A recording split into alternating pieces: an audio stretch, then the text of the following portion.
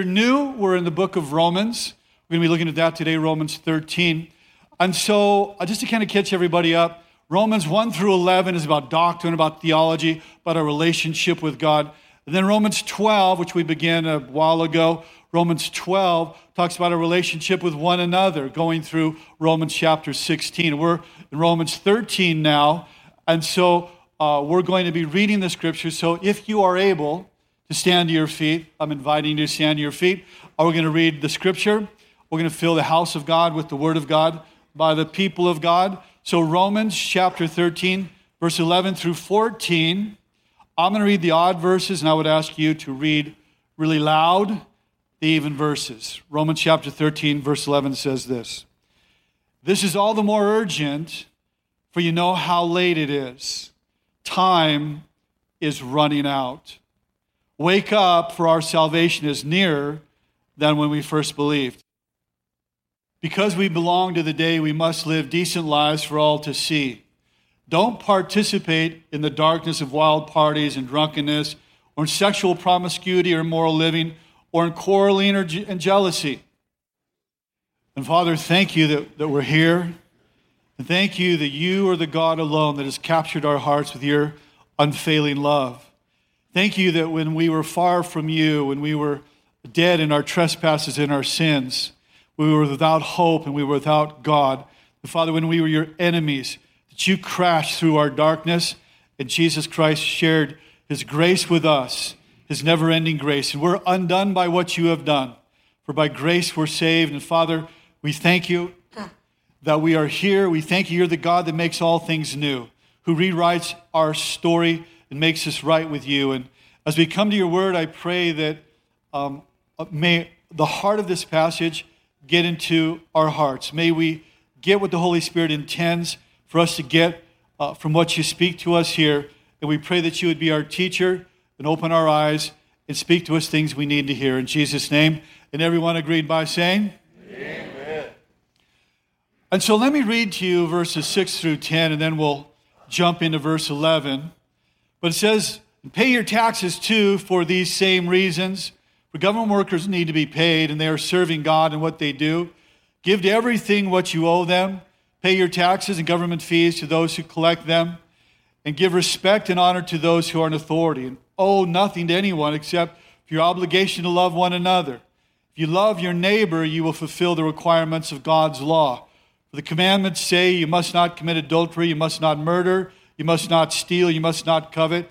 These and other such commandments are summed up in this one commandment, love your neighbor as yourself. And love does no wrong to others, so fulfills the requirements of the law. So if you're new to church in this passage here, we're going to see what God wants us to do as his followers. Romans 13 is like full life, practical application mode. So the thrust of the passage is this. The thrust of the passage is a call for us to wake up.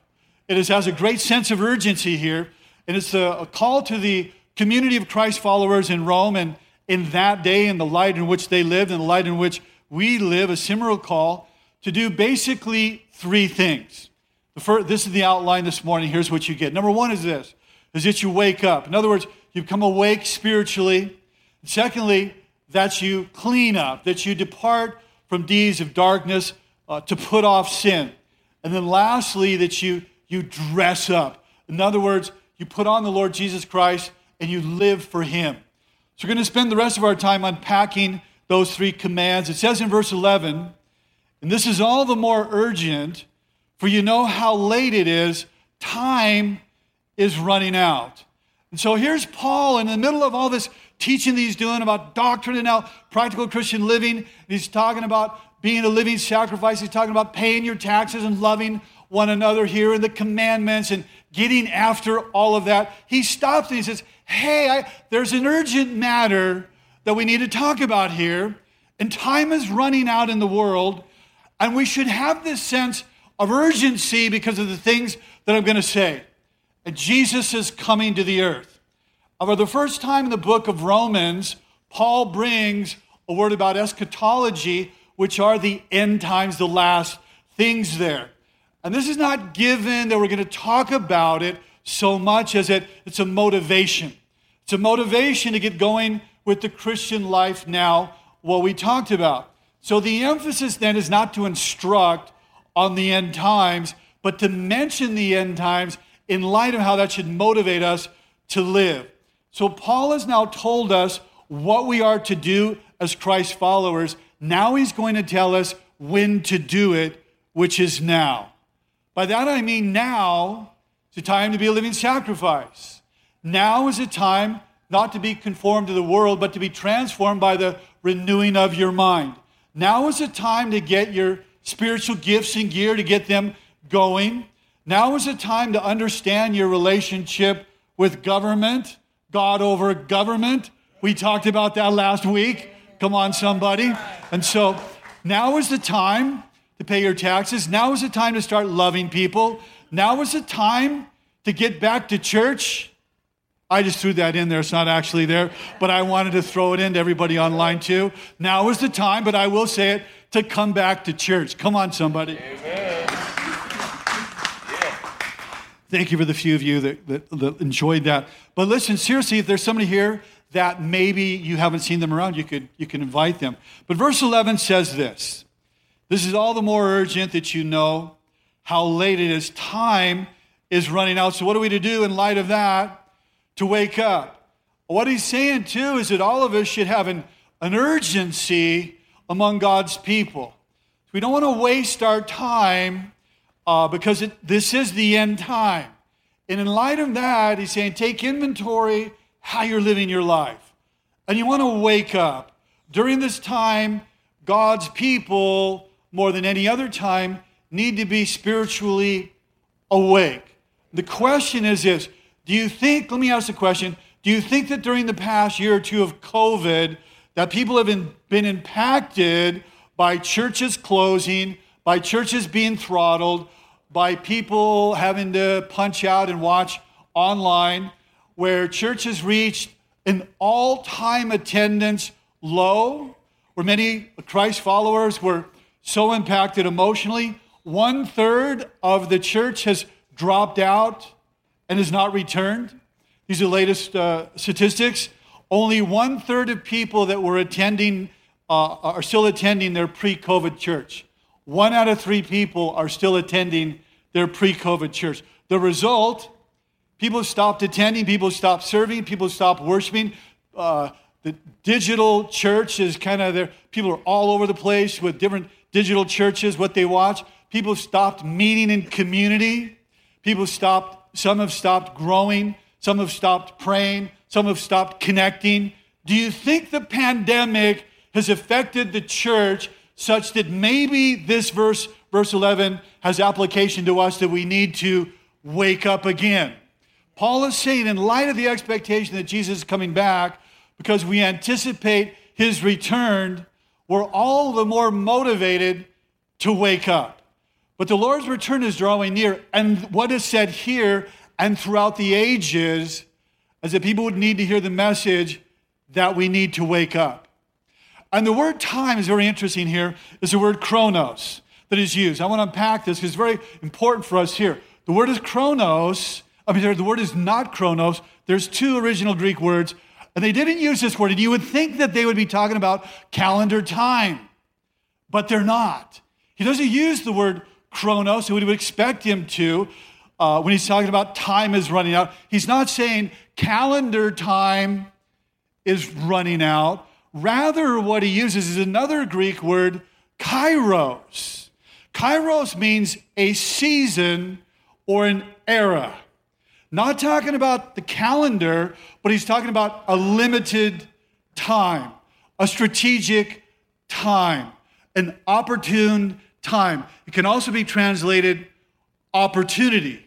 So what he's saying, look, in light of the time in which we live, there's only so many opportunities that you're going to get. And once they pass, you don't have another chance at realizing those opportunities.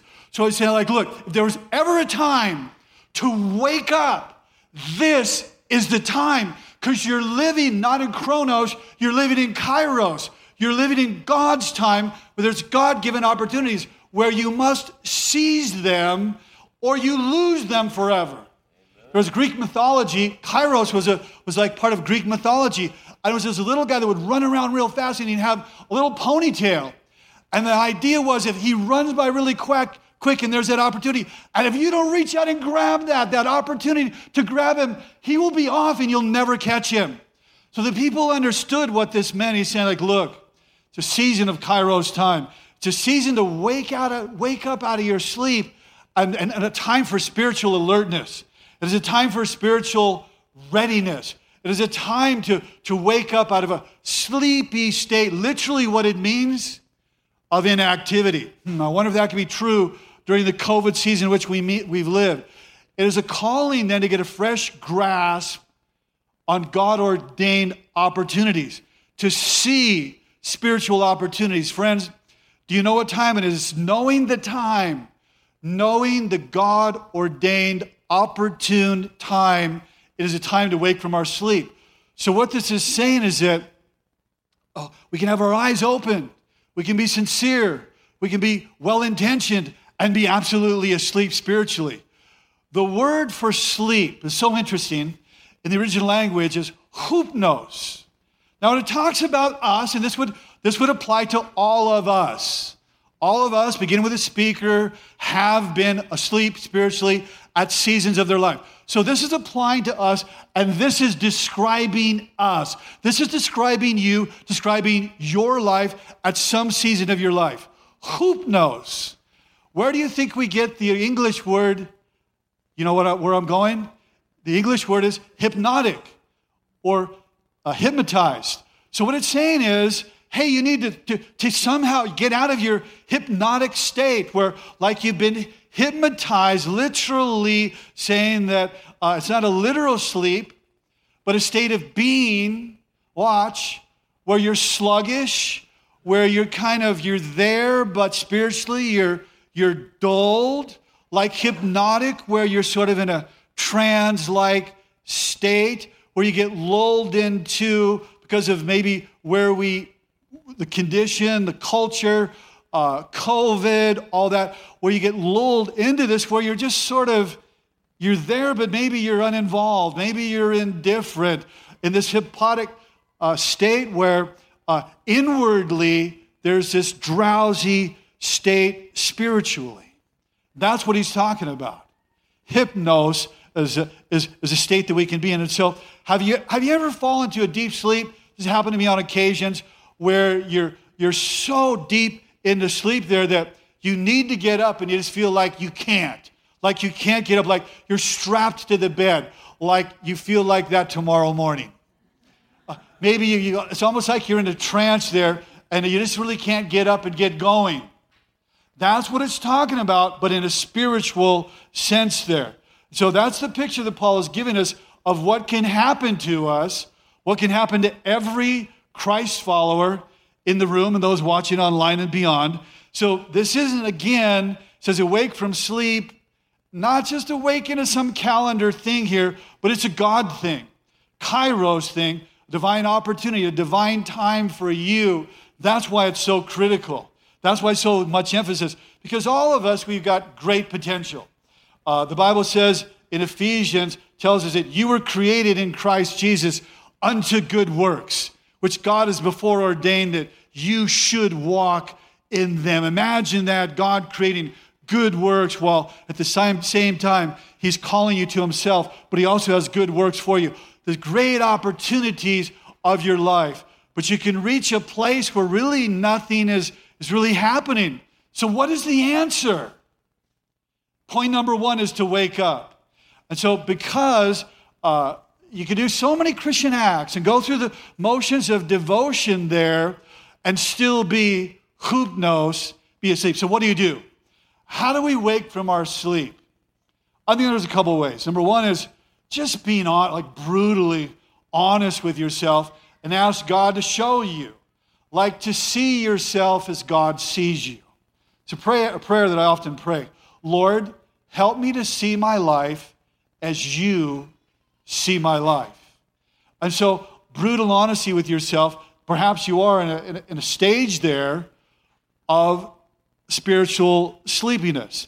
I think it begins with honesty, but then ask God to reveal to you maybe what part of your life, maybe you're just sort of dozing off a little bit there spiritually. And so it says in 1 Peter chapter 4, verse 7 through 10, and I love this, because speaking of the end of the world, it says, the end of the world is coming soon. Therefore, what do? Now think about it for a second. If I was to say, and you couldn't look up here, you couldn't look up here, and I would say, the end of the world is coming soon. What should we do? And I was to point and I'd ask you to tell us. People would go like, put on the full army of God. We need to pray, and we would come up with different things. Well, it does say, be earnest and disciplined in your prayers, but watch also what it says. It says, press in and be fervent to the point of boiling with your love towards one another. End of the time, you think you want to retract, you want to withdraw, you want to isolate. No, it's say, have fervent love toward one another. Now watch what it says. And for one another, and show hospitality. How many people would think that? It's the end of the world. Yeah, be hospitable toward one another. Like what does that mean? What that means is, think about it. It's saying don't withdraw. Don't isolate. Okay? Don't crawl into your little space and just dwell there. It says, no. Engage. This is an inspired, God-breathed word. Engage with one another. Be hospitable. Be face-to-face. Be in community. Be in circles together there. Experience hospitality together. End times agenda there. And lastly, how many of you would think they would say, and get your gifts going? Okay, get your gifts going again. Yes, in the last days, fire up your gift, discover it, and deploy it in the local church. And so, in other words, all that to say this. What do? Jesus is coming, so get on with it. Get on with your Christian life. Awake there out of your sleep. Re-engage in community. Get connected. Renew relationships. Reconnect with one another. Showing hospitality. Exercise your spiritual gift. Stir up, as Paul said to Timothy, the gift that's within you. Because Jesus is getting closer to coming back. So what we know is that he's coming, but of course no man knows the day or the hour. But every day we know this, he's closer. We're 2,000 years closer than when this was written. So, and I get it, friends. We get discouraged and we look at what's happening around in culture and all. I get it, but we're near to the coming of Christ. And so what he's saying is, hey, get fired up. We're getting near to the end. And so be immovable, unshakable, and get fired up. So our salvation is nearer than when we believed. So every Christ follower is near to the return of Jesus Christ. So number one, wake up. Number two, look at verse 12. Look at the screen there. It says, the night is almost gone. The day of salvation will soon be here. So what do? Number two, remove your dark deeds like dirty clothes and put on the shining armor of right living. Would you agree with me, friends, that we live in a dark time? Would anybody agree with me? In the house, would you agree with me? In the back, on the sides, would you agree with me? We live in dark times, yeah. Okay, would you agree with me that we live in a period of human history where it is just plain dark? And would you agree it seems like it's getting darker? Would you agree with that? It's not only dark, but it seems like it's getting darker. And so then I'd ask, how many of you, by a show of hands, how many of you feel the darkness? Yeah, it's like tangible. Like you feel the darkness. Okay, yeah, so we feel the darkness. So we're in a dark season of American history, and I say it's getting darker and darker. And we will be in darkness until the light of the world shows up. It's going to keep getting darker, so we just accept that reality. It's going to keep getting darker until the light of the world, Jesus Christ, makes his triumphal entry, and we can't wait. But what he's saying here is during the season of darkness, what do we need to do? Like we need to be awake. He says the night, look there, the night is almost gone. In other words, meaning that the night has progressed a certain distance there. Night being in a spiritual sense, that it's not time to check out. It's not time to quit. It's time to step up. And night speaks of darkness. Night speaks of the progression of sin. Awful, dark things happen at night. So what do? So remove your dark deeds like dirty clothes. So number one, you're waking up with urgency. Number two, it says clean up. Wake up, clean up. The knowledge of Jesus' imminent return, what it does is it impacts your daily living. It impacts how you live there. And now I get it that we don't necessarily talk this way. Like, we don't have a conversation. We say, hey, you know what, friend? You need to clean up your dark deeds like dirty clothes. Like, we don't talk like that, right? A lot of translations read, put off. Okay, put off and put on. So we don't say, hey, would you just like put off the deeds of darkness? Like, we don't talk to one another like that. But I want to drill down. This is speaking about Christ followers. I just want to ask the question, is there anything of darkness in your life that needs to go? Is there anything of darkness that you need to put off? We're going to take time to have space to talk about that. This carries the idea of dumping your sin, of getting rid of your sin. So the scripture is saying in light of the last days here, a call to walk in purity in the middle of a dark world. I don't know, there's something I just love about that. Called to go against the grain of culture, empowered by the Holy Spirit, emboldened by God here. You're called to walk in purity in the last days, in the dark days, casting off your personal deeds of darkness. A call to not only wake up, but to clean up. I like how Ephesians says in Ephesians 5:8, if you want to look on the screen there, says, for once,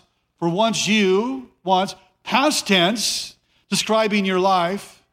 And how is your life described? You were full of darkness, but now, present tense, all of that has changed. Why? You have the light from the Lord. Then what do? Walk as children of light. So in the midst of darkness, the call is then to walk as children of light. The deeds of darkness and the deeds of evil were to remove them and put those things off. And it says, and put on the shining armor of right living. Well, where does that come from? Here's where it comes from. Bible scholars talk about this putting on the shining armor of right living. It's analogous to and is drawn from the idea that there was a time when Roman soldiers would go out to war. A time when they would need to sort of clean up and throw stuff off, because what they would do is, before they would go out to war, before they would potentially lose their lives, they would have these massive, hardcore parties. And you know, when the alcohol was flowing there, the wine is flowing, the women are flowing, but they could turn into orgies and just total craziness there, just savage scenes there, because they knew that the next day the inevitable day was going to be approaching there. But then the next morning, when they heard the blast of the bugle while it was still dark before dawn, and these slumbering, drunken soldiers then would have to put off their party scene and all that they were doing there, and then they would have to throw off the deeds of the garment of the night then, and then they would have to ready themselves for battle. And that's the idea here, that there's an old life then that you were to put off and to ready yourself in God's armor there, put on the garment which you're to wear, the Lord Jesus Christ. And the image then is the Christ follower putting on the armor of Jesus. We're going to talk about that in just verse 14. Look at verse 13. If you want to look at the screen, it says this: because we belong to the day, we must live decent lives for all to see. Don't participate in the darkness of wild parties and drunkenness or sexual promiscuity and immoral living. Okay, drawing from that scene there of the Roman soldiers. Don't do that. They were aware of that. They understood that in that culture, how that was. And when it speaks of drunkenness, you say, hey, don't be filled with the spirits, but be filled with the Holy Spirit, Ephesians 5.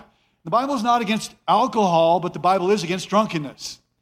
Why would the Bible be against drunkenness? Because the Bible wants you to be sober-minded, to be in control of your faculties, to live, be full of the Holy Spirit. But this drunkenness here is talked about an intentional drunkenness. Those Roman soldiers, they knew It's party time. They were very intentional about, they would have parties where they would see who could drink the most and still be able to stand up, and games like that, and indulging in as much excess alcohol as possible. So the idea is here, engaging in intentional drunkenness. The Bible is also saying here, the idea is, don't waste your life. Don't waste your life and just the emptiness seen there. Don't be a part of that. Don't be a part of this kind of wild, crazy, carousing, the idea of wasting your life away, a perpetual, fraternity party type atmosphere. Say goodbye to all that.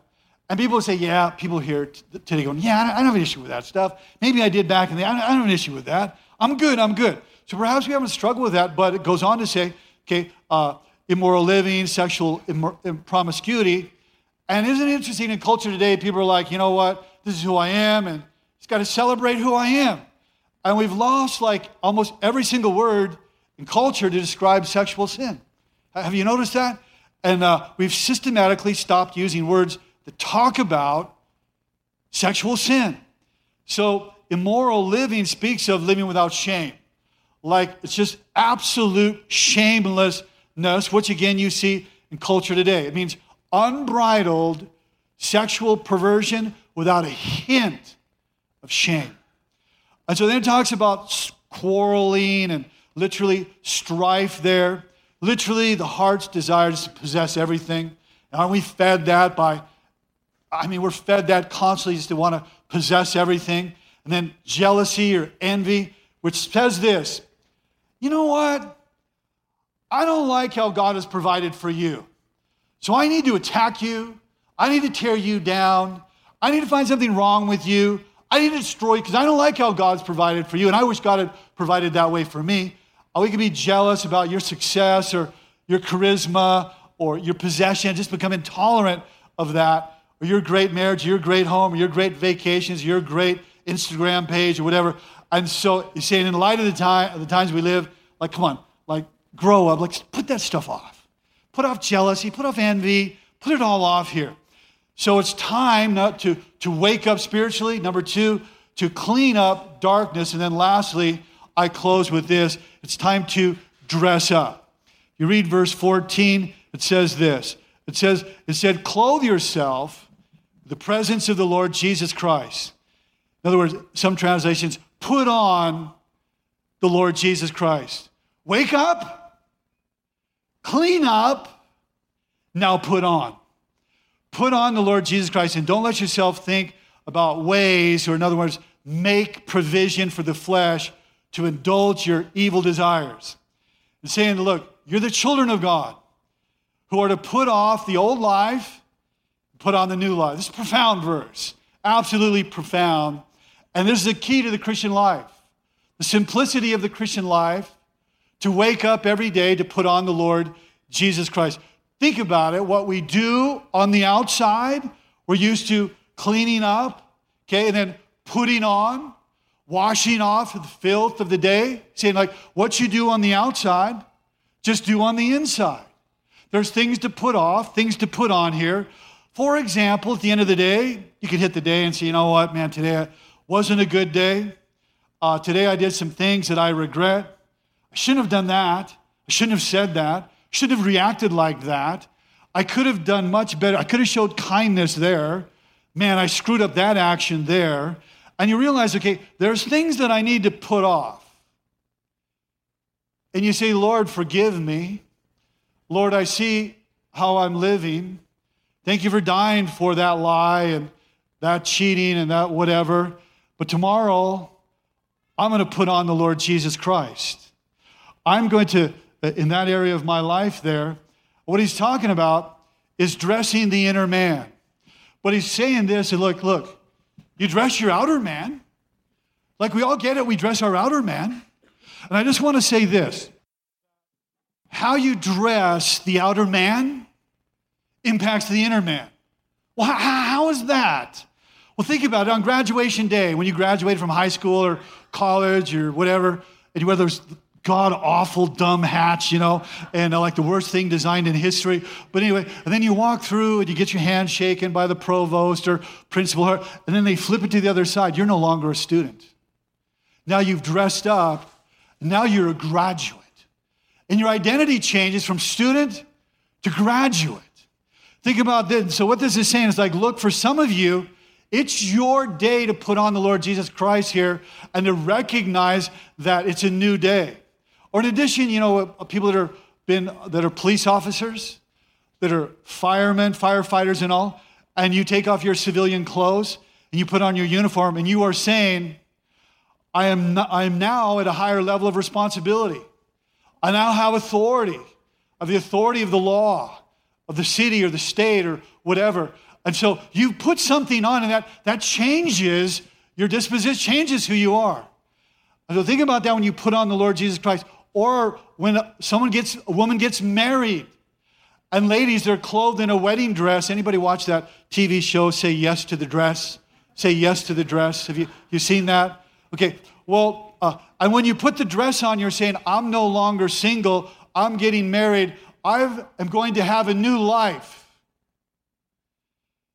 And everybody here, here's my question to you and those watching online. What, as a band comes up, what mindsets do you need to put off and what do you need to put on? What actions do you need to put off and what do you need to put on? What responses do you need to put off or what do you need to put on? What temptation? What sin do you need to put off? And what obedience and repentance do you need to put on? You see, what relationships do you need to put off and what do you need to put on? Well, put on the Lord Jesus Christ. It's like this, that you could actually put on the Lord Jesus Christ. Imagine, I was thinking about this knowing that I was going to do it. And I thought, Rod, what if you go into a public place?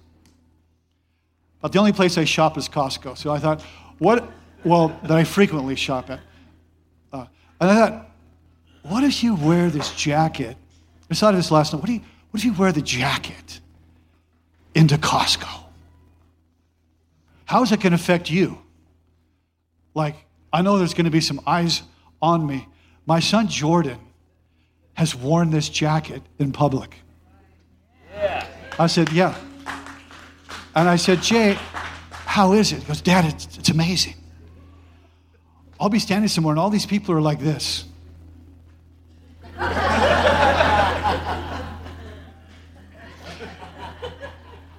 And I just wonder that I'm doing this to example, but what if we lived in the reality to put on the Lord Jesus Christ?